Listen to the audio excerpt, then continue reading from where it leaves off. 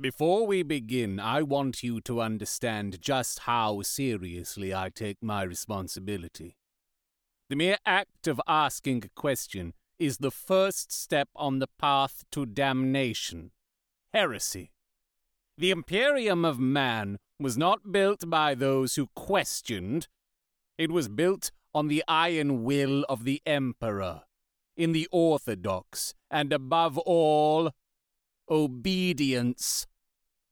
In our Imperium, we have a single institution that is pure enough to ask questions, and the Ordos of the Inquisition will now put you to the question.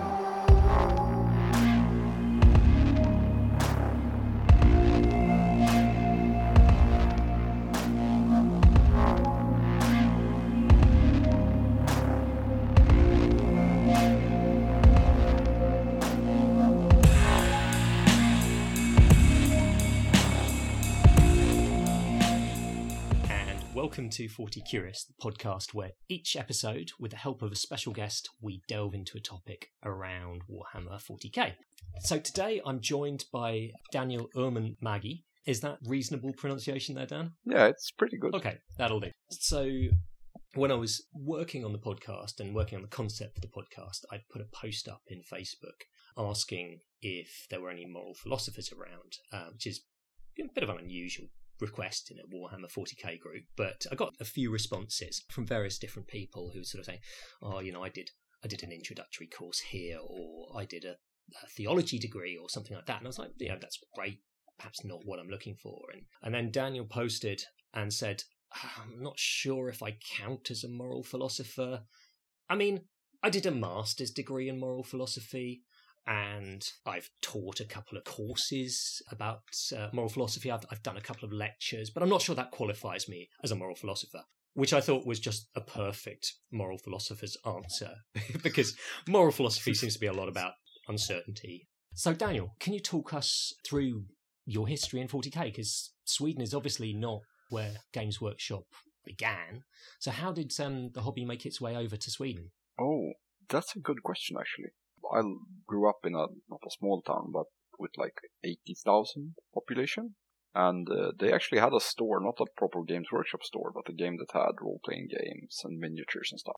And I bought my first miniatures there and started playing in that store. Okay, so it was sort of established already, and so even a relatively small town had... Yeah, and this must be been around 97. Okay. So it was quite established in the 90s here. So is that because in the long winters you need something to do inside? Yeah, kind of. I know that during like the 90s, I actually did a sociology master's too, which I did about role-playing games, because there was this moral panic in Sweden in the 90s over role-playing games. Oh, okay. Was that like the Satanic Panic in America? Exactly. So they were interlinked. So in the 90s, a bunch of kids were doing role-playing games and Games Workshop games, and it was like the Satanic Panic. Ah, sure. Yeah, at my high school, Talisman, the board game, I don't know if you know that one, it's a sort of one of the old GW products, was banned because it had some kind of encounter where you summoned a demon. We had a fundamentalist Christian classmate of mine, and his parents, much to his embarrassment, took that to the headmaster and claimed that this was corrupting us, and so it was banned. So it just meant that we had to play out the back, outside. it led it a bit of a sort of a cool cachet, which it probably didn't deserve. I actually had Talisman, I think, with 2 expansions, or at least 1. Okay. And so from there, was it 40k that really sort of caught your eye? I started with fantasy battles, actually, and I went back and forth between fantasy and 40k. So I missed some editions of 40k, but since I was 12, I've always played one or other Games Workshop game, but going between them. But then I went back fully into 40k in 7th edition. Then I never looked back at fantasy, and then fantasy died, as you know. And since then I've only been playing 40k. So you're not tempted by Age of Sigmar at all? I am, but I haven't reached out and trying out many games or such. And I liked the fantasy setting, but I also kind of liked how they ended it. I know that a lot of people don't, but I appreciated that. Oh, okay. So what was it about the end that you think was satisfying? That they actually put an end to the setting. Like, people might have objections on how or why, but they did something with it instead of like letting it slowly die and just cancelling it. Yeah, it makes sense. I mean, it is one of the things I actually really appreciate about them moving the lore on in 40k, with Gulliman and the Inari and so on, is that it's really hard to have everything at 1 minute to midnight all the time. And each time they want to ratchet it up just that little bit more. And I think that change is really refreshing and really nice. So I'm with you. I understand that's not going to be true of everyone.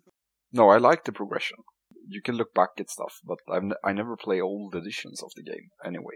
Okay, so you're not tempted to get the square bases out and play a few games? I put those armies away. I mean, they were fun, but game design goes forward too.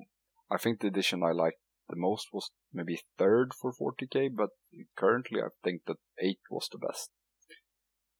The products that they're releasing are more modern, so to say. Yeah, sure. And in 40k, what are the armies that you tend to play? Currently, I have a cabinet behind me, but in there it's Drukhari, Craftworld Eldars, Harlequins, Sisters of Battle, and Space Wolves, and some Night Lords and Thousand Sons. That's I have pretty impressive spread. Yeah, and I have a Khorne Chaos Army, but I'm not so happy with the painting, and it's a bit old, so I don't play with it anymore. Sure, fair enough. With 9th edition, are you excited by the Eldar stuff coming out? Yeah, I've been a bit torn, because I played Sisters. I started with Death Guard in 3rd, or Nurgle Marines, kinda. And then I played Sisters of Battle, and then... but then when I got back into 7th, I started painting Dark Eldar.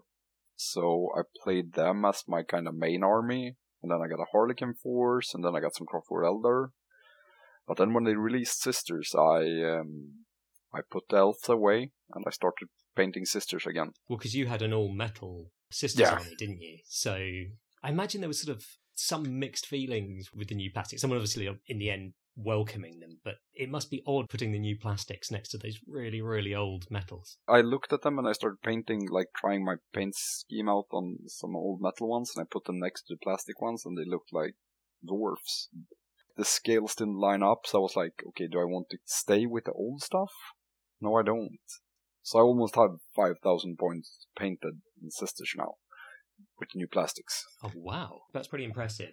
Certainly compared to my output. I started Harlequins about 4 years ago, and I still haven't quite reached 2,000 points of them. Oh, and I do have some other things I've been doing as well, Drukhari and some Craft Worlds as well. My dream is to run the Inari 3-faction army. But yeah, I paint very slow. But you paint very nicely. Thank you very much. I wish I had more time, but of course now I'm doing a podcast, which takes up time as well, so it's yet more a reason not to paint. Anyway, right. What are we going to be talking about in today's episode, Dan? Hopefully we will be speaking about morality and the different elf races. Sure. I think the subtitle I had to the episode was, what do you do when a god wants to eat you? Yeah, it's a good question. So when I spoke to you, you'd written this little outline, and there were a few reasons why the Eldar are such a good faction to discuss with moral philosophy, and I'm wondering whether you can flesh that out a little bit. Of course. I think that the main thing is that they're different society, but they're born out of a different set of moralities. And primarily I think we can use maybe the question, what do you want to do when a god wants to eat you?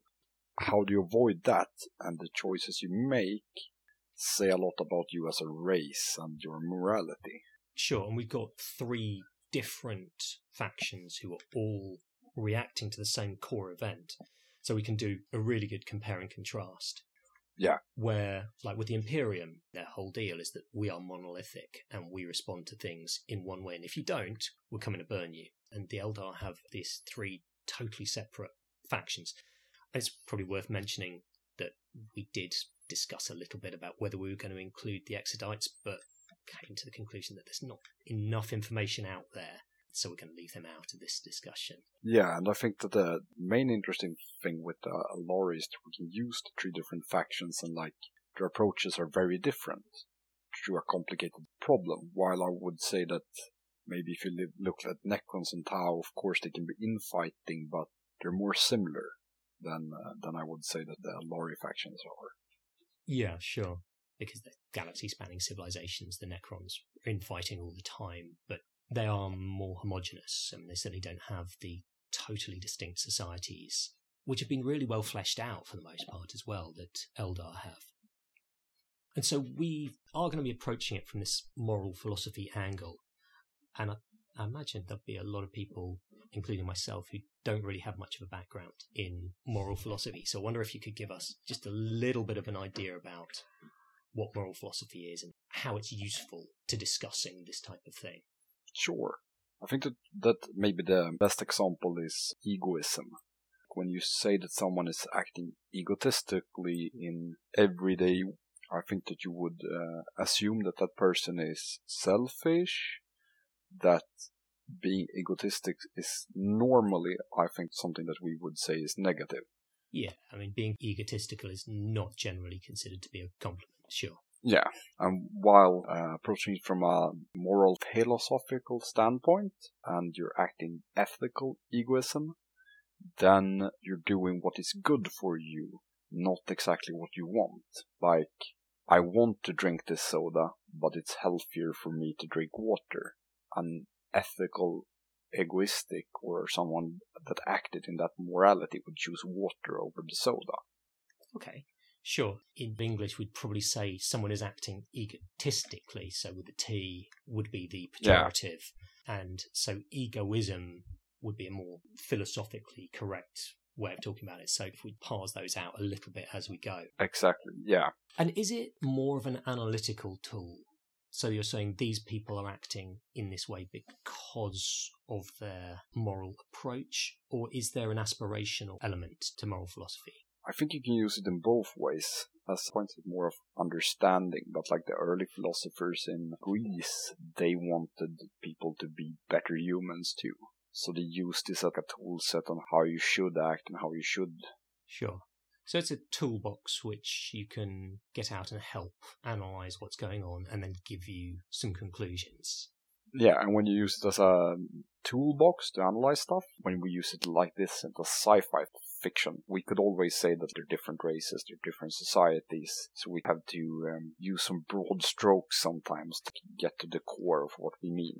Sure, and I've always felt that sci-fi in general is a really philosophical genre, because so much of the sci-fi that we read is about taking a moral situation and cranking it up and emphasizing it and then examining how we respond to it as humans. In the 90s, you had the cyberpunk stuff where you were starting to talk about really small, intimate technology, which is inside you. And the idea of if we continually put mechanical parts into us, at what point does that stop being us?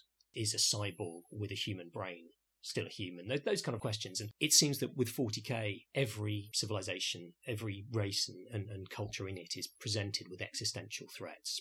All they are existential threats in the case of orcs or tyranids. They are pushed to their absolute limit, and the backs are against the wall. And with the Eldar, the common traumatic event to all three cultures is the fall and the creation of Slaanesh. That's on them. The Eldar did that to themselves. They got bored. They created their own downfall. And then from the moment of the fall, every Eldari soul is subject to Slaanesh's predation. And so the driving force of all Eldar cultures is now purely to get away from that. And so a lot of what we're going to be doing today and discussing today is about how the different Eldar societies cope with that and try to escape in the longer term. And so there's the reactions you have, and there's the costs of those actions. That'll be really interesting when we come to Harlequins, because the other two factions, in the end, their souls are still going to be claimed by Slaanesh, even if they hide away in Soulstones or in Camorra by just simply not dying. In the end, there's still that whispering pull of Slaanesh, while Harlequins have a true escape, it seems. And so my sort of rather simplistic reading at the beginning is, well, why doesn't everyone become a Harlequin? Because obviously that's the best outcome. But as we'll see later, it's not actually that simple because there is a cost. And that's the complexity which you brought this subject, I felt was fantastic. So where would you like to start? Maybe start with Asuryani, but you managed to hit a very important philosophical thing when you talked. There's a famous philosophical example, I can't remember the ship's name, but it's a ship and you replace parts of the ship. How many parts do you have to replace for the ship to still be the concept of the ship that it once was? All right, so if you replace every individual part of the ship over time... It's still the same ship. Okay, I'll take that. Okay, so we're starting with the Asuryani. The Asuryani are the craft worlders. They fled from the collapsing Eldar society before the fall, and they live on craft worlds, and they live by the paths of the Eldar.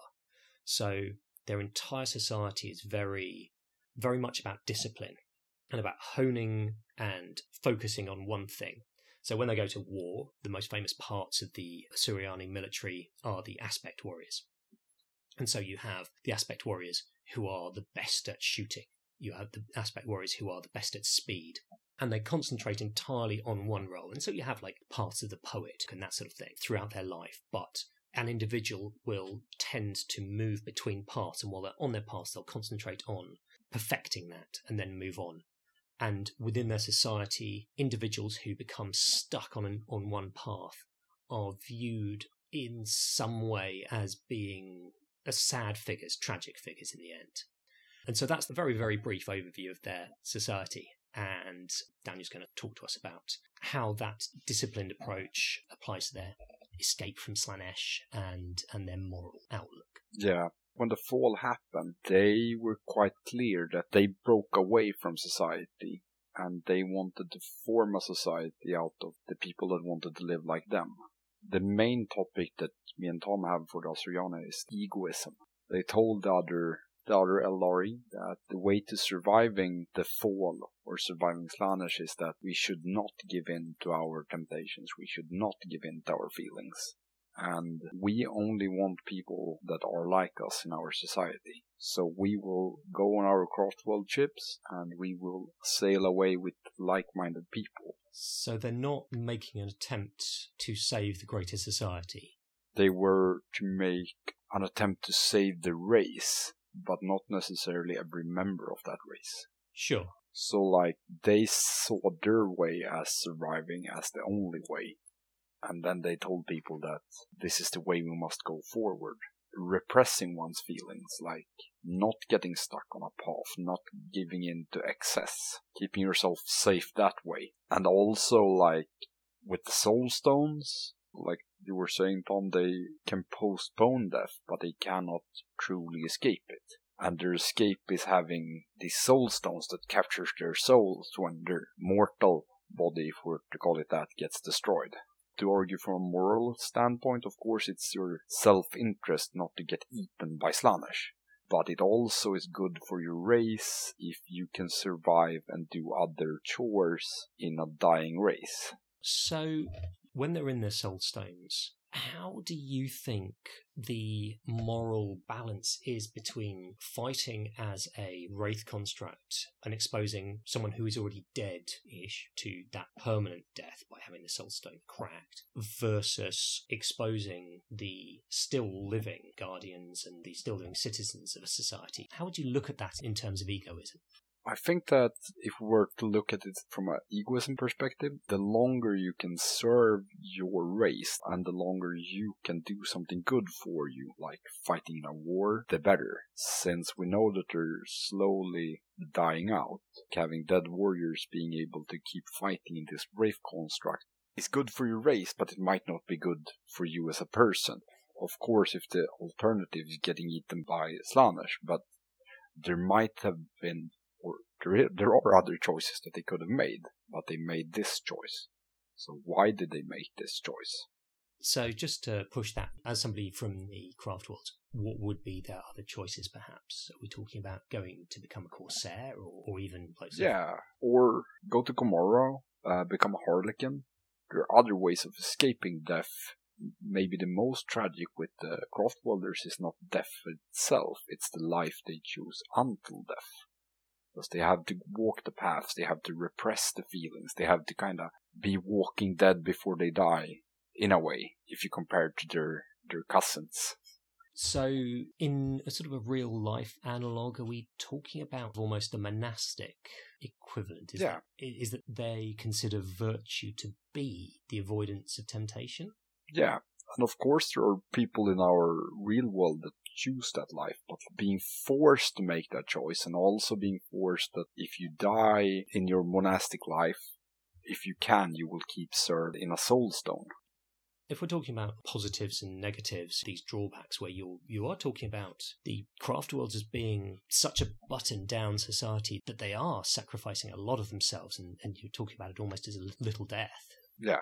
So what would you consider to be the ways in which they gain from that? Is it purely the avoidance of Slaanesh, or is there more to it? I think there's more to it. If we branch a bit from philosophical standpoints, we in the Western world are quite I-centric and focused on me, my life. But other parts of the world are more focused like my family first. And I think that the Asuryani is focused on the society first, or the race even first. Like, I live my life ascetic, and if I die, I will be captured in a soul stone, but my race will go on. I think they put the race before the individual, which is a quite nice thing to do. Absolutely. And something else which struck me now is that they also have the Farseers, and they are the leaders of the society, and they actively work seeing into the future. So there is, even if it's not a clear plan to anyone observing them, there is an element where it appears as though those in charge of the society are trying to save their people. And so that's that communitarian aspect you were talking about, where they're serving the long-term interests of the society. Yeah, and they make the choices that's best for the society. They act in an ethical, egoistic way. What is best for us as a race? And if we all do our parts, we don't do what we want to do, like maybe Drukhari would. They're more like we do what we should, what is good for us.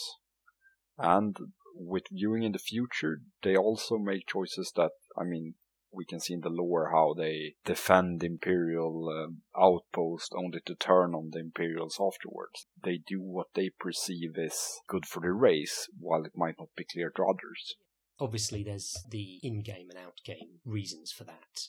In-game, which is largely what we're talking about today, the reasons which their society have and which the creators have put in.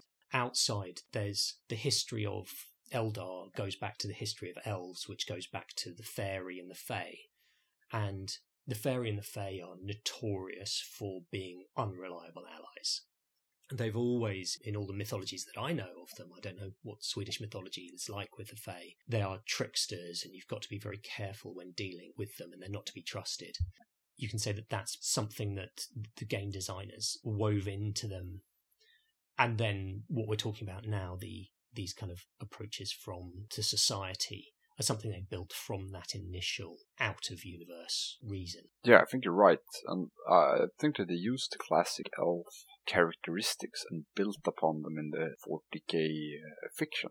The more we discussed this and we looked at it together before, they used a lot of the classic characteristics for elves from other settings, and they built upon them very cleverly in the 41st millennium. Like you were saying, Tom, with the fickleness of the Fae, but also the arrogance. I think that they pulled that in quite nicely. Absolutely. And one of the things which I've realised as to why 40k has this enduring appeal. Yeah, it's cool. We love the stupidity, we love the over-the-topness, but it wouldn't work as well as it does if it didn't have the underpinnings. And the whole point of the Fae in traditional stories is that they are the others, and that you don't know them. And that's brilliant if you're just telling a story from the point of view of the humans. But what you've got to do is, if you are bringing them in as a playable race, is you have to delve into why they're untrustworthy. It can't be just because they're tricksters. I mean, to an extent, I think that's one of the reasons why I find Tzeentch the least satisfying of the Chaos Gods. Because why are they tricksters? Why do they do this? It's like, well, just because that's what they do. They are inherently chaotic. They do it on a whim. And I think one of the brilliant things about what they've done with 40k is that they've given races like the Eldar and the Necrons these deep internal lives which give explanations for why they act in the ways which the humans just see as sinister, or they are terrifying, unstoppable hordes in the case of Necrons, just get up and keep on coming, or in the Eldar's case, this sort of tricksy, unpredictable angle. And the more I discuss it with people like yourself, the more respect I've got for the world building. And it's the thing which doing this podcast is just delighting me constantly. And I think I've gone off on a bit of a tangent. Where were we? You were leading me into something which we discussed earlier, like the classic fantasy tropes, and why I think that 40k succeeded more than fantasy battles, for example, is if you look at the elf factions. The elf factions in Warhammer Fantasy were very stereotypical. Like the high elves were arrogant, but they were also good. We will not use the words good and bad that much in moral philosophy, but I would not use the term good to describe the Asuryani. No, and that's something which you definitely want to hone in on, because I think that generally they are considered by many people to be the most moral of the Eldar factions. So can you elaborate on that? Of course. I would say that they serve their race's purpose, and in that they will do everything for the race to survive, which puts them at opposite end of chaos, which is the enemy of a lot. But they aren't good in that respect, I would say. They are arrogant, and they serve their race's own purpose, which puts them in a trajectory in opposite of forces that we would perceive that are worse than them. But it doesn't give them moral goodness in itself. No, not at least from my perspective. I would say that they do everything for their own benefit. They're a very good example of an ethical egoism, but their enemy is also the enemy of a lot of the galaxy. So that puts them on the side, if we want to call the Imperium good or not, but the side of the main protagonists at least. Sure, and the ones who we're most likely to empathise with because they're humans. Yeah, but let's say that in another fictional universe, Slaanesh wouldn't be their enemy, but we would have the Craft Worlds, and they didn't have to escape Slaanesh, but they would have to fight the Imperium. You would view them as alien and evil, and I think it's the perspective of the relationship with chaos that makes people think that they're the good guys. And they don't represent an existential threat to humanity anymore. No. So to that extent, they're a little bit like the Tau, in that there are other people higher up the pole in terms of enemies. And at least Eldar society and Tau society, there is some idea that you can deal with them as sentient races. Even if you're arrogant and so on, you can make an agreement. And much as the Craft Worlds might regard Space Marines as being monkey, they still respect the fighting abilities of the Space Marines, because it doesn't matter if they regard them as being less intelligent. The fact is that they're still terrifying and capable fighters. Yeah, and they've helped the Imperium a lot. Like, they brought back a Gulliman. Of course, you can discuss the reasons and the viewpoint of why, but it's a blow to their great enemy. Absolutely. So, I think that's probably covered the Asuryani and the Craft Worlds pretty well. Is there anything more you need to talk about with them for now? No, maybe we will revisit some parts of it when we discuss their cousins. Oh yeah, we'll definitely be coming back to the Craft Worlds as we're discussing the others and contrast and comparing. So, who would you like to talk about next? I think it's easier if we go to the Drukhari. Sure. So, the Drukhari are the elves that never stopped. They're in many ways what Eldar society was at the Forge. They are broadly considered to be living selfishly and without concern for higher powers or anything else. It's all about looking after yourself and trying not to die yourself. And it's almost the opposite of the communitarian aspect of the Craft Worlders. You go to war and you feed on the pain and torment, so it's necessary for you to fight. But you're not doing it for a greater cause than that. You're doing it to get the slaves, to get the pain, to survive to another day. And their way of war is these slave raids, where they will pop out of the webway in great numbers on fast skiffs, sweep in, and they'll avoid large-scale fighting if they can. It doesn't mean that they're not capable of fighting very strong enemies when it's necessary, but they will try and avoid it, and they will launch these horrific, scary raids and depopulate entire worlds overnight, essentially, and then take them all back to Camorra, which is the city in the Webway, where those people will be food, essentially, but food not in a physical sense, but in that their pain gives the Camorrans their extra life force. And so in classical Fae terms, which we did talk about a little bit with the Asuryani, changelings coming and stealing your children is a classical trope. So, Dan, these are the good guys, right? Yeah, totally. We will approach a part of moral philosophy, which a lot of people I think have heard about, and I will try to differentiate it so we don't sound like two angsty teenagers. Right. So this is Nietzsche and nihilism is the pop culture version of this. Exactly. Nietzsche is not my favorite, but I think if we really try to understand the Drukhari through nihilism, I hope that we can make people that listen to this view them as darker that they are, but also in a bit more tragic.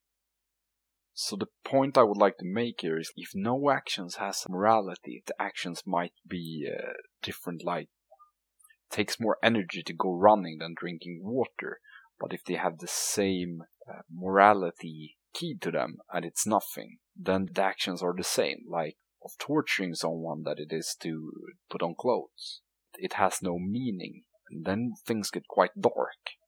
Well, and it's also necessary for them, in their own society. This is the way they eat. Yeah. And, in the real world, many of us are meat eaters. And you can make an argument about ethical treatment of animals within that.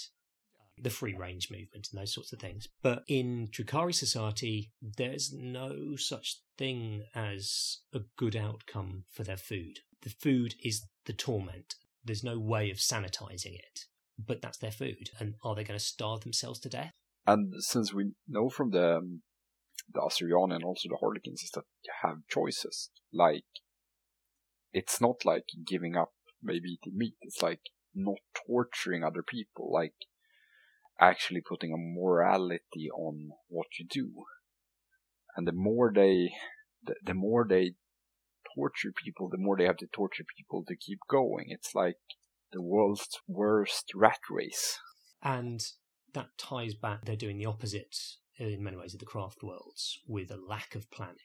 It's simply about sustaining. Yeah, and the willingness not to change. Like, the fall happens, the craft worlders go off in their ships, and they are like, we want to keep doing what we're doing. Apparently this is not good. Okay, let's blame the psychers and be done with it. Because I think that's an important thing that we can touch on here, is that they seem not to put a lot of morality aspects in a lot of things, but they also say that psychers are not allowed in their society. Is it simply they blame them for the fall, or is it they consider it a danger to Camorra? Yeah, it's the danger. Without making too much grim parallels to our own universe, it's like Germany in the 40s, you put the blame on a certain group of people and you push them away. And it allows you to somewhat avoid your own responsibility for that, if you're blaming an outgroup. Yeah, and keep doing, like in the Drukhari's case, we want to keep having the society where we can live the lives we want. Okay, we can blame these guys, and we go off into the webway, and we have what we want. So, returning to Nietzsche. Yeah. So I wanted to read out the quote which he'd put in the outline here. God is dead, God remains dead, and we have killed him. How shall we comfort ourselves, the murderers of all murderers? What was holiest and mightiest of all, that the world has yet owned, has bled to death under our knives? Who will wipe this blood off us? What water is there to clean ourselves? What festivals of atonement, what sacred games shall we have to invent? Is not the greatness of the dead too great for us? Must we ourselves not become gods simply to appear worthy of it? And that sounds like it could have been said by an Archon. Yeah, I think it captures them quite nicely. And in a way it feels easy to just call them nihilistic, but it's quite interesting, the society they've built. And I know that we'll be returning to this subject later on. Yeah, absolutely. And so what is the underpinning of nihilism then? kind of talk about a little bit beyond that surface level of God is dead and let's be angsty about it. How would you characterize it as a way to live? I hit on it earlier. The actions doesn't have any moral value, but it also adds to the point where they're in fact immortals, and their actions have no moral value. So what they do, in a way, you could maybe call them more living dead, or maybe like, I think the term I've seen sometimes used is psychic vampires, but they keep on living, but their life doesn't really have any meaning, I would say. So with nihilism as a description of life, this idea that actions have no meanings, what then drives the individual? The way you're talking about it as psychic vampires, it's like, it's just about continuing. So in terms of escaping from Slaanesh, the Craftworlders are trying to save the race, and the Drukhari are trying to exist and just not die. That's their end game. Yeah, and sometimes in moral philosophy, I wrote my master thesis on like what is meaningful in life. Raising kids or working as a doctor, I mean, you know, for raising kids, Tom, that it's not fun every day. It can be quite hard, and it's not great, but it's meaningful. They progress as individuals. It has a higher meaning than yourself. If you're immortal, but everything is meaningless, your life is essentially worthless in a way. The famous example would be Sisyphus. So Sisyphus in Greek mythology, right, was condemned to hell, or Hades rather, and his job is to push a stone endlessly up a mountain, and when it gets to the top it rolls down the other side, and he has to go down and push it up to the top, and so it's a never-ending task. And they use that example a lot in moral philosophy and meaning of life, but I think that could be applied to the Drukhari. Like, I've read the Path of the Dark Eldar series. Of course, they have personalities and they say things and they get happy and sad, but like if you view their society, I would say that pushing the stone, it's not fun, but you're just indifferent to it, what you have to do with. I think that would maybe summarize the Drukhari experience. Okay, so it's a sort of flatness of experience then. Yeah. So in sort of continuing to live as they did before the fall is an illusion in some senses then. Yeah, I think so. At least if we look at it through the lens of nihilism. Then of course I think that the Asuryani would be very happy. I mean, of course they do stuff that the Asuryani doesn't want to, but they're not making it worse for their race either. I mean, they are sometimes doing things that Asuryani want, but they haven't birthed a second Slaanesh. No, although I think it is worth saying that although the Drukhari extend themselves essentially to immortality if they don't die, and you have the homunculus covens who, with a scrap of skin from a succubus or something who's died, then they can reconstruct them and so prevent their soul from going to Slaanesh. But that's absolutely not true of the majority of the Comoran.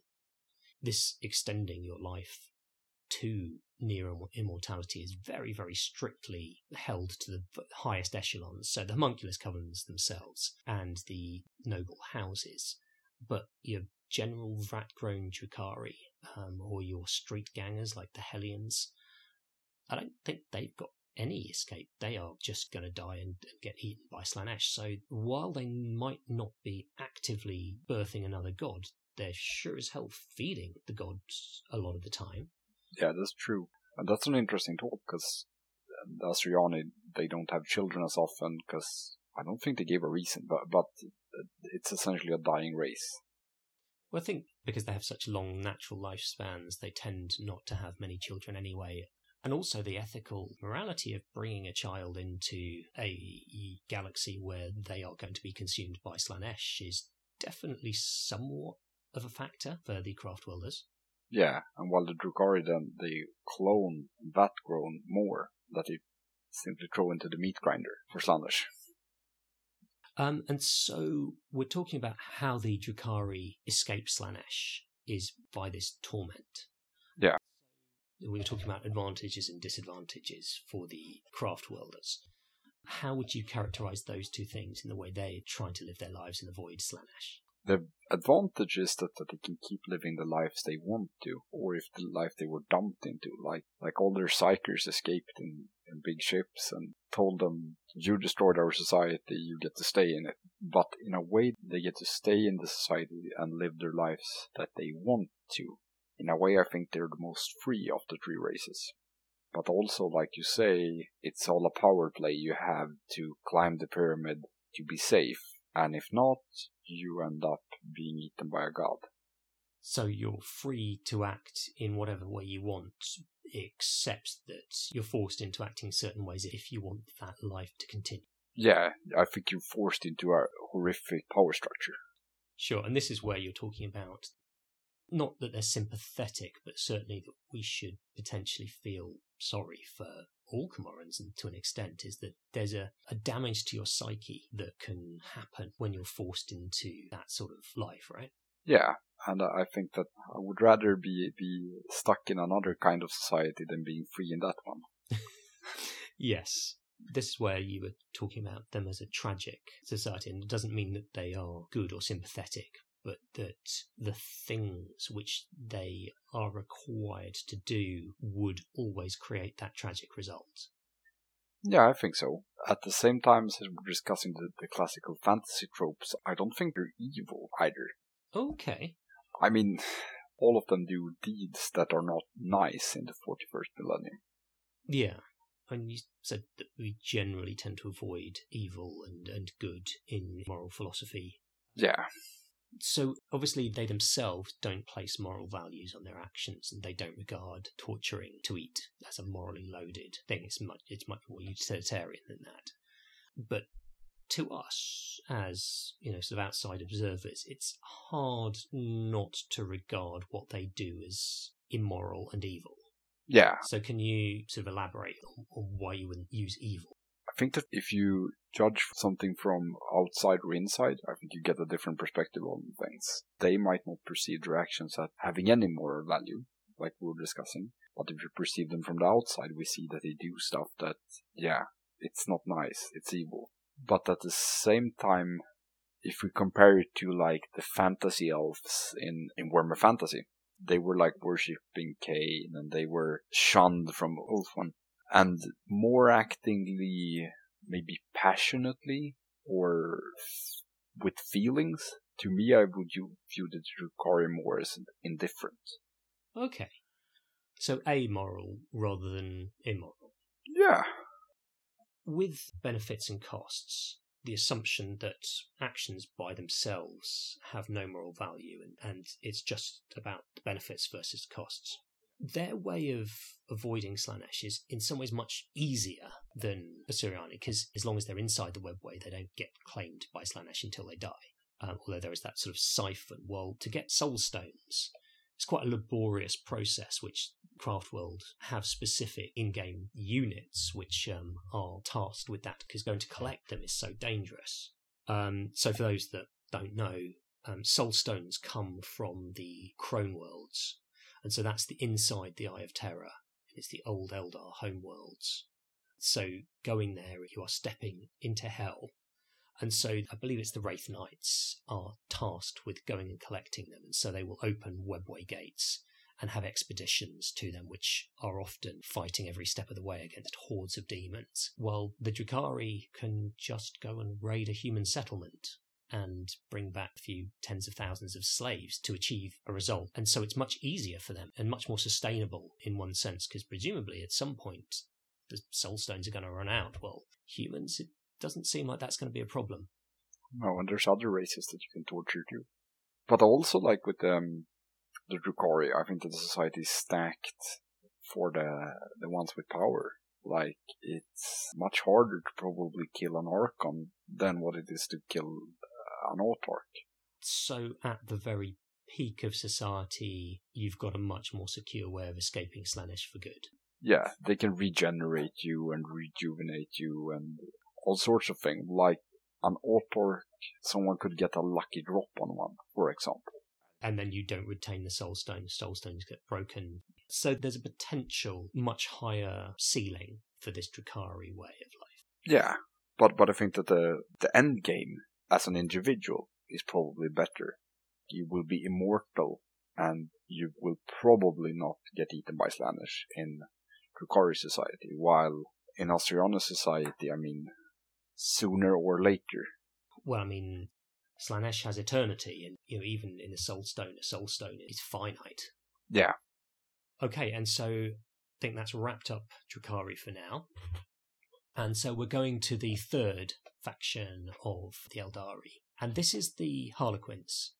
Now, the Harlequins are the followers of the trickster god, and they sort of existed before the fall, but certainly the fall is when they became much more prominent, because all of the other Eldar gods, with the exception of Cain and Isha, died in the fall. And Isha's in the Garden of Nurgle, and Cain is in fragments at the cores of the Craft Worlds. So Kegarach is the only of the old Eldar pantheon who's still around.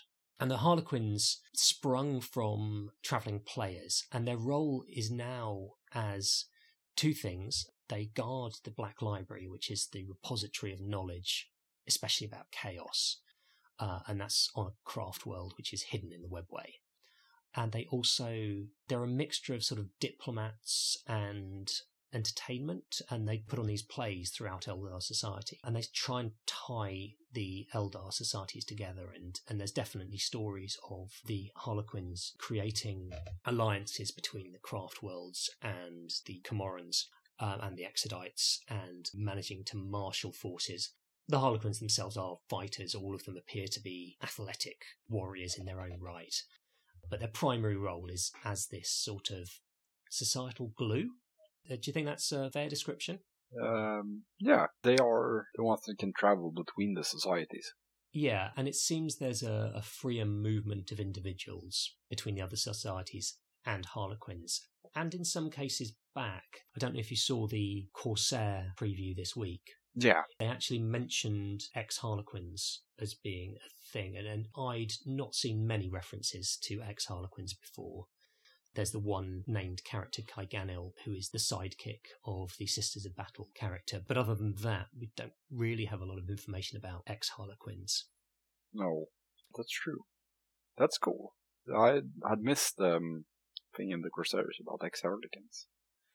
Well, I think being a Harlequins player, the writing about Harlequins is fairly thin on the ground. There's a couple of Black Library stories, but much less. Like the Path of the Eldar books and the Dark Eldar books and the Craft Worlds, they have a fair few novels and background, while the Harlequins don't have nearly as much. And I think that's quite easy to justify, because a little bit like we were talking about Tzeentch earlier, is they're sort of, by definition, an unpredictable faction, and they're meant to be inscrutable. And I think it's quite difficult to write them as they need to be. They're tricksters even to the other Eldar factions. And also, we'll come to this, and is that one of the things you do when you become a Harlequin is you put aside your old life and you inhabit your role. And that's something which quite a lot of societies across Earth have done, is that there are travelling bands of characters.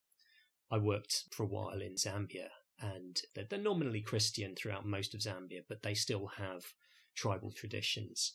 And the Nyao warriors, I was lucky enough to go to a village and see some Nyao warriors, is that they very much are similar in their plays, is that they will come to a village, and while they're wearing the mask, they are the particular character, and they will act as that character, and they will put on these various plays from their folk histories and the oral traditions. That's certainly not the only example of that type of travelling player who inhabit a role. Anyway, another tangent a little bit there. But so, how would you characterise the Harlequins as in this moral philosophy realm? Quite interesting with assuming of roles and giving up identity. Then the Harlequins would be that turned up to 11. But I would say that they're altruistic in the sense that we were approaching. They give up their own identity to take a role which we assume is at least semi-permanent. And they give that up for the reasons of others. They forsake their own identity. It's hard to look at their motives since they're so fickle, but they are at least not doing it for themselves. So they're doing it for their... Well, I mean, arguably, as I think I said quite close to the beginning, is they, alone among the three major factions, have a permanent escape from Slaanesh. We don't know what form that takes, but it does appear on death that Kegarach whips the soul away from under Slaanesh's nose. And that could definitely be considered to be a benefit.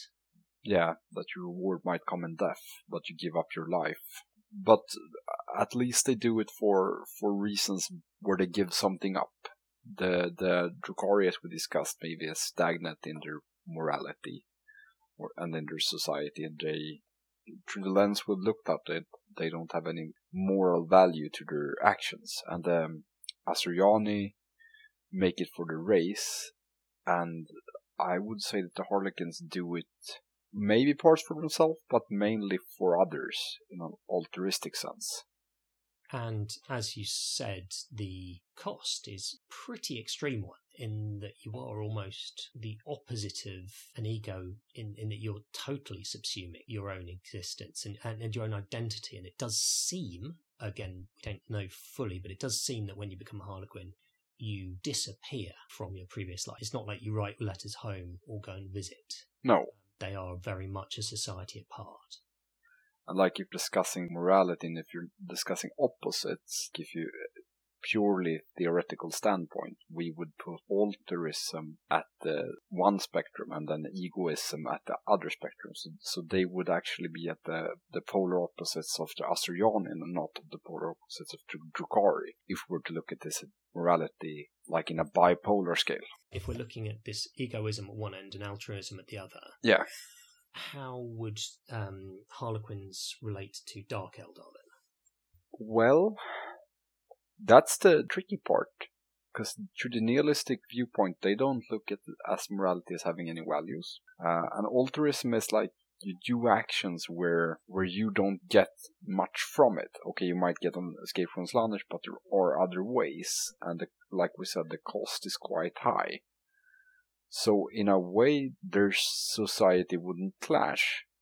Like when they brought Harlequins into Dark Eldar Codex, speaking game-wise, I was surprised. But when we look at it from a morality standpoint, they're not at opposites. Okay, so it's almost as if they wouldn't be opposed because they don't operate on the same moral foundation. Like they're parallel tracks rather than a line which you're at one end or the other.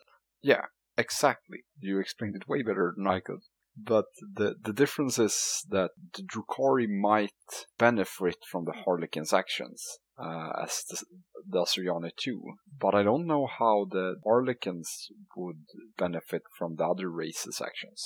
That's an interesting point. And it would certainly seem as though this role as the ambassadors and trying to tie them back with Stories of the Fall is to try and keep a memory alive of this traumatic event. And prevent it happening in future. So there's an element of that to it. But honestly, primarily, I'm thinking the Harlequins are the least numerous of the factions, and they need foot soldiers. They need allies. And so there's an element of, we need the bodies, we need the firepower. But I'm not advocating this, but if you want to escape Slaanesh, and they can escape Slaanesh since they said that they would serve Segarach? I say it Kegarach, but Kegarach. I've heard it said lots of different ways, so we know who you're talking about. Yeah, but I mean, okay, Slaanesh won't eat you, Kegarach will save you, you've given up your life, why not make sure you die quickly? Because your life isn't so much fun if you've given up everything. So like, they try to remind everyone about the fall, but they're not doing that for themselves, they're doing that for others. Okay, so you're almost talking about the old deathbed confession thing. Is like, you should live your life in Camorra doing whatever you want, and then when you feel like it's time to die, then you quickly become a Harlequin and then sacrifice yourself. Is that, I say you're not advocating it, but that's one way of trying to achieve an escape.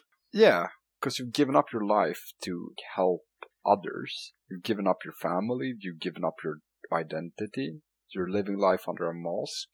You're traveling around, and you're trying to get people to not repeat the mistakes of the past. And if you die, you go to heaven, so to say. But your life isn't as fun, or... Yeah, I don't know how voluntary, whether you can decide to join the Harlequins, or if you decide to join, whether you'll be accepted. Because the recruitment into the Harlequins is definitely something where there appears to be some ambiguity. as to whether it's entirely your own decision. There are certainly stories where they talk about the Harlequins doing a performance and people being summoned from the crowd to join into the dance, and then they just disappear. Now, that could be a voluntary event, or like the Shadow Seer is psychically fine, but we just don't know. But it certainly seems that kidnapping is at least sometimes suggested, and it also seems that there are some occasions when some people try and join and for some reason are rejected. Which also speaks to like their altruistic nature. They give something to others and not to themselves, in a way. Okay, so your own motivations or desire to join are somewhat irrelevant to the faction? Yeah, and I think that like you could discuss the cost-benefit, but also like altruistic. The problem with altruistic from a morality philosophical standpoint is, take charity for example. If we're to be really mean, if I give money to a homeless person, that makes me maybe feel good. And if I feel good from charity, is it really an altruistic action, or did I give money to be able to feel good about myself? So the problem with always when discussing altruism is that how it makes the person, or elf in this case, feel, or at least affect them in a way. It could taint the altruism, if we use that term. I mean, with an action like that, certainly in lore, we differentiate between results and motivation. Yeah. Either sort of unintentional acts versus pre-planned. And so with altruism, how necessary is it that it doesn't provide you with benefits?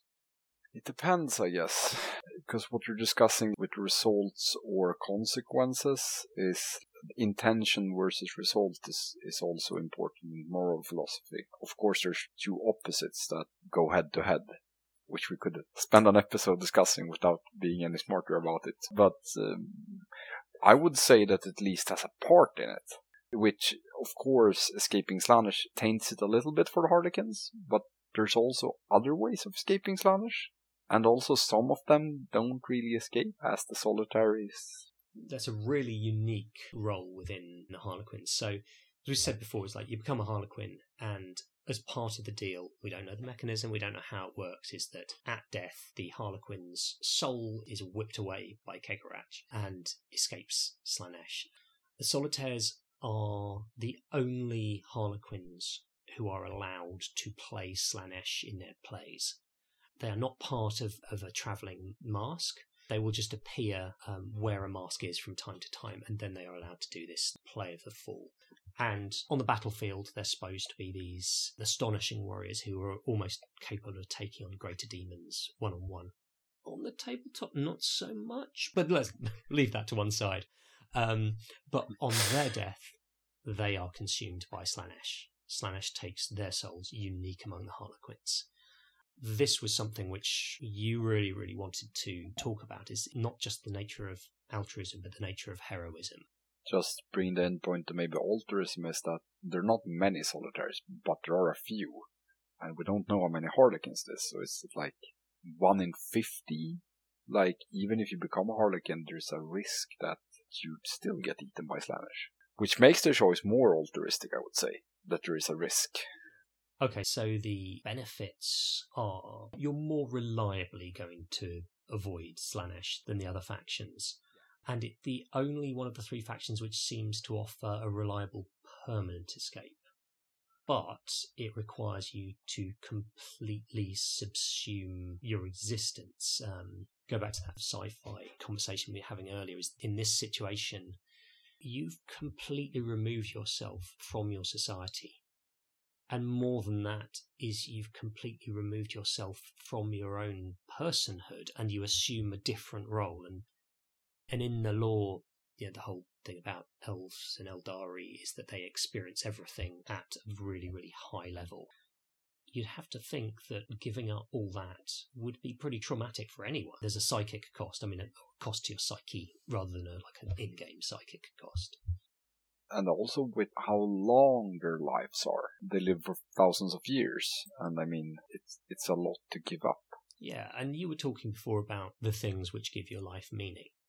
talking about children and family and ties. It's how you work within a society. It seems to be a lot of that. There's other things as well. I mean, you have to value yourself and so on. But a lot of the things which give life meaning are those ties you build and the society you build around yourself. And to absolutely give that up, that's a bigger cost than I realised before. Yeah, and being stuck playing a role your whole life.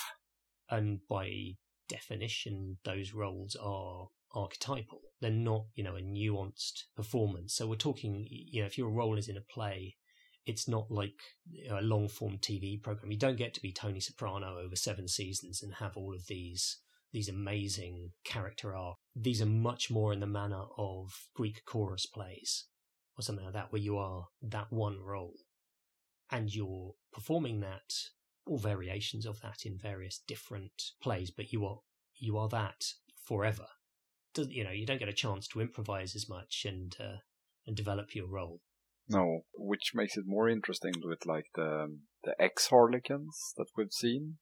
That this life might not be for everyone, but that you also can jump the ship. Like you're not protected anymore. Then what are you if you stop being a Harlequin? And hopefully at some point we'll see more of that in the lore, and that would be a fascinating story. I'd love to see people take that on. The other question I wanted to ask you was the trickster god archetype. How does that mesh with this idea of the Harlequins being altruistic? It's a good question. Because it's not something that is an obvious bedfellow, is it? No, really not. Mostly when you consider the trickster, it's maybe the Death Jester is closest to the classical trickster. But the Harlequins seem, barring the Death Jester, they seem nicer than the classical trickster maybe. But they give up their identity for the good of the race, and they try to do actions which will help others in a way, others of the race. Then you add the trickster variant, which makes them interesting, I would say. Yeah, I think that's something which I might want to sort of revisit at some point. I have a semi-formed idea about how the Eldar pantheon of gods map onto the Chaos gods, what the ramifications of that are, and I certainly don't have any answers to that, but it's something which I'm looking at. Yeah, and something that's very interesting with the Harlequins is also the Black Library. We have had hints that there might be pages written by Sagorash in there. Oh, explicitly. In the last codex, there's the book at the centre of the Black Library, which is wrapped in chains of light. And slowly they've opened it at the end of the codex. It's open. It's very much like camera pulls out and pans and dramatic music plays and we don't hear anything else. But also there's other stuff in the Black Library. Stuff which Ahriman wants, for example. Why don't they just destroy it? It's obviously helpful information because on occasion they let people like Inquisitors in there. Yeah, so there's the relationship to what they do with information also shows them like they want to help others, which you say even humans, which is not of their race. Back when they were first introduced, they were purely described as an anti-chaos faction and that they would work with anyone against chaos. They were sinister in the sense that they would, some mental slave soldiers and things like that. Like you'd have stories of blank-faced Imperial Guard troops just kind of fighting at their beck and call, but they were willing to work with anyone. So this is definitely a sort of a continuation. It's not as emphasised in the modern codexes as it was before. But yeah, they were certainly willing to work with humans, but again, I sort of look on that as, well, we can use their firepower. Even with the Inari waking up Guilliman, I think that it's largely couched from the Eldar point of view as this is the best weapon we have to fight chaos, rather than being for humanity's own good. True.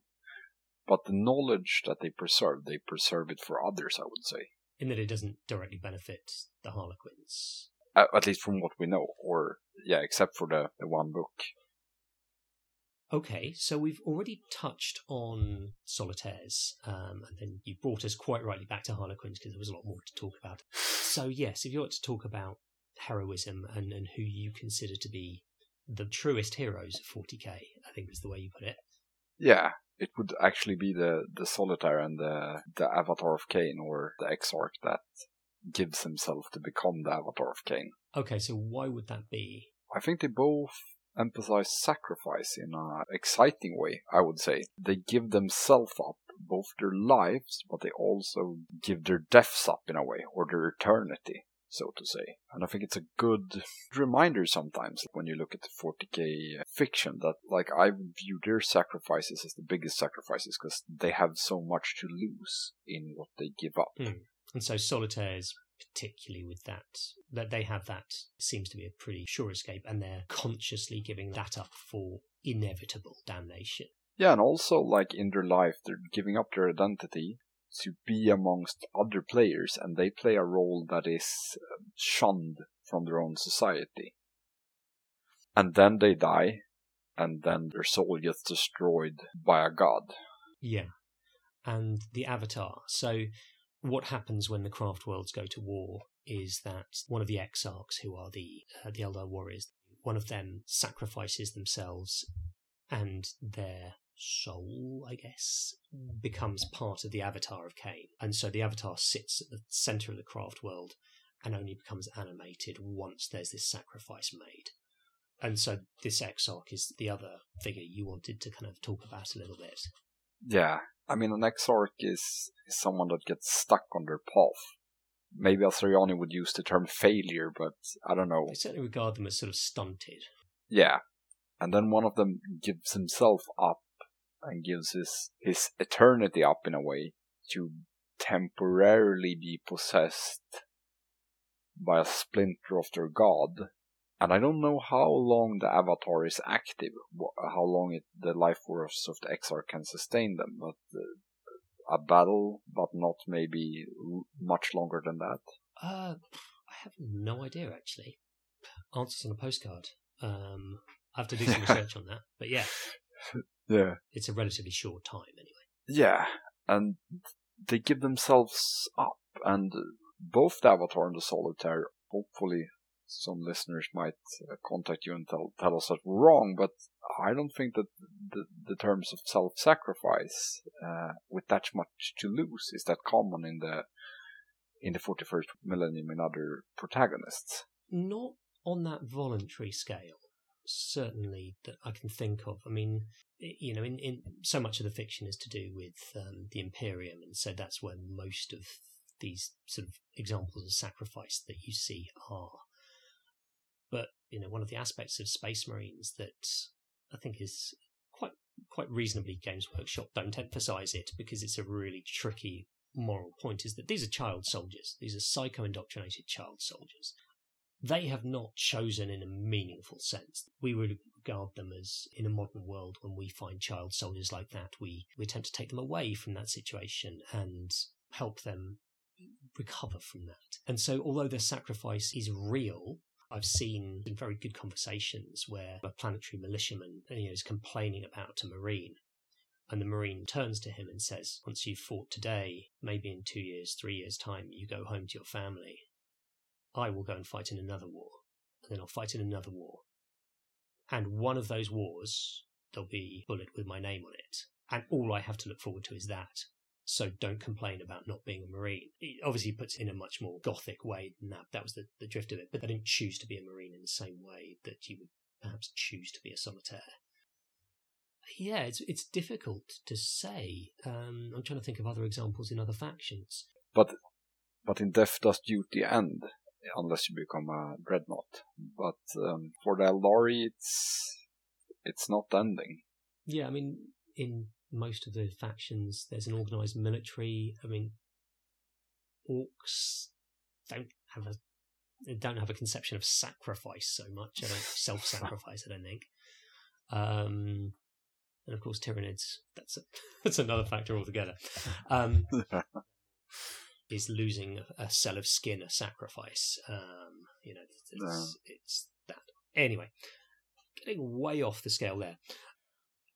So yeah, I think we've covered in great and really fantastic detail the three Eldar factions. Is there anything you wanted to say at this point to sort of bring this examination to an end?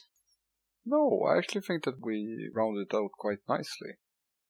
It was really nice talking to you about this, Tom. It was really fun. Right, and we are going to move on to the final section, which is Is this something that you think about when you're actually, not necessarily on the tabletop, but when you're thinking about planning your army? Is there any of the sort of the things which we discussed today, would that affect the way you hobby in the future? I think when I plan my armies, I try to get a feel for the army, and I try to either go with what is the actual army's generic trope thingy. Like, do I want my Space Wolves to be typical Space Wolves, or do I want them to be different Space Wolves?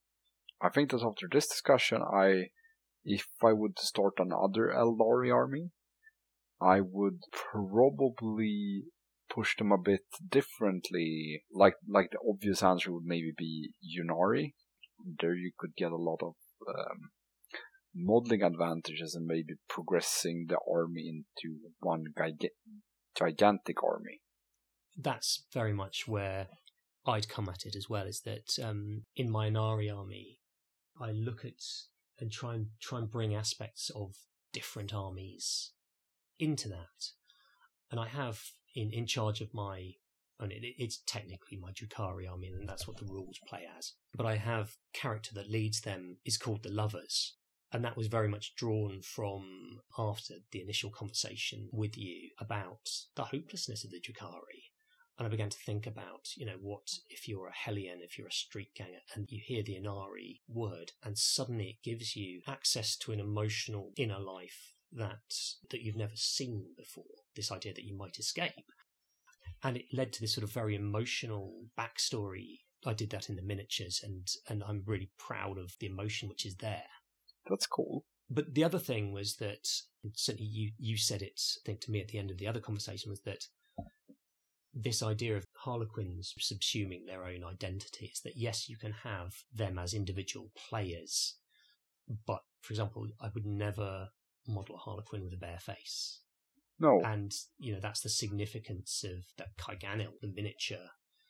He's an ex-Harlequin, and, you see his face. And, so it's obviously shows that Games Workshop designers, the world builders, they may not talk about it in precisely this moral philosophy way, but they are aware of the way it works, the way these societies work, and they're very careful to build consistency around that. Yeah, with the Harlequins, like if I were to, let's say, start another Harlequin army and make it in a progression with Ynnari, maybe you could make like a Harlequin mask that you see the identity of the players because they're falling in line with Ynnari. If we see any new Harlequin kits, I'm curious to see if they will have heads without helmets and masks. Well, and that's one of the things when they've started releasing Aspect Warriors, is that they all have the unhelmeted head option, and that's supposed to be an Ynnari, and that does make sense on a theoretical level, because the reason the Craftworld Eldar are on their path is to hide from Slaanesh. And it's, when they put their mask on, it's a little bit different to the Harlequins who do it the whole time, but when they put on their mask, they sing their songs of war and they become these remorseless killers. But when they're Ynnari, they don't have to hide from Slaanesh anymore. So although they still have the skills of the warriors, they don't have to put the masks on in the same way. And so I do think it's more than just a simple way of differentiating between them. That shows there has been thought into it. Very true. These kind of thoughts just keep on popping up as you were talking. I'd never thought of it before the episodes, so I prepared. And I don't know if many people are going to listen to this, but I'm having conversations with really wonderful people who are passionate about topics, and listening to you and having a conversation with you has been just wonderful. I feel the same, Tom. Thank you very much. I think that's a good way to wrap it up. Sounds good.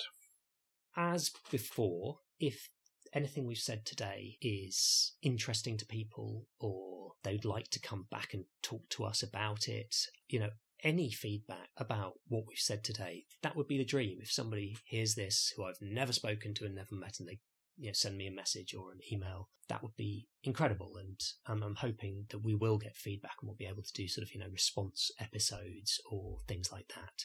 I'm going to put the email addresses and our social media ways of contacting us just at the end in the credits. But on that note, I'd like to say bye-bye from me and Daniel. You have been an utter star, and I'm so grateful. Thank you very much. Thank you, Tom. So if anyone does want to contact us, we are 40 Curious with a K on Facebook, on Instagram, and on Twitter. Or send an email to 40curious with a K @gmail.com. And we'll see you next time.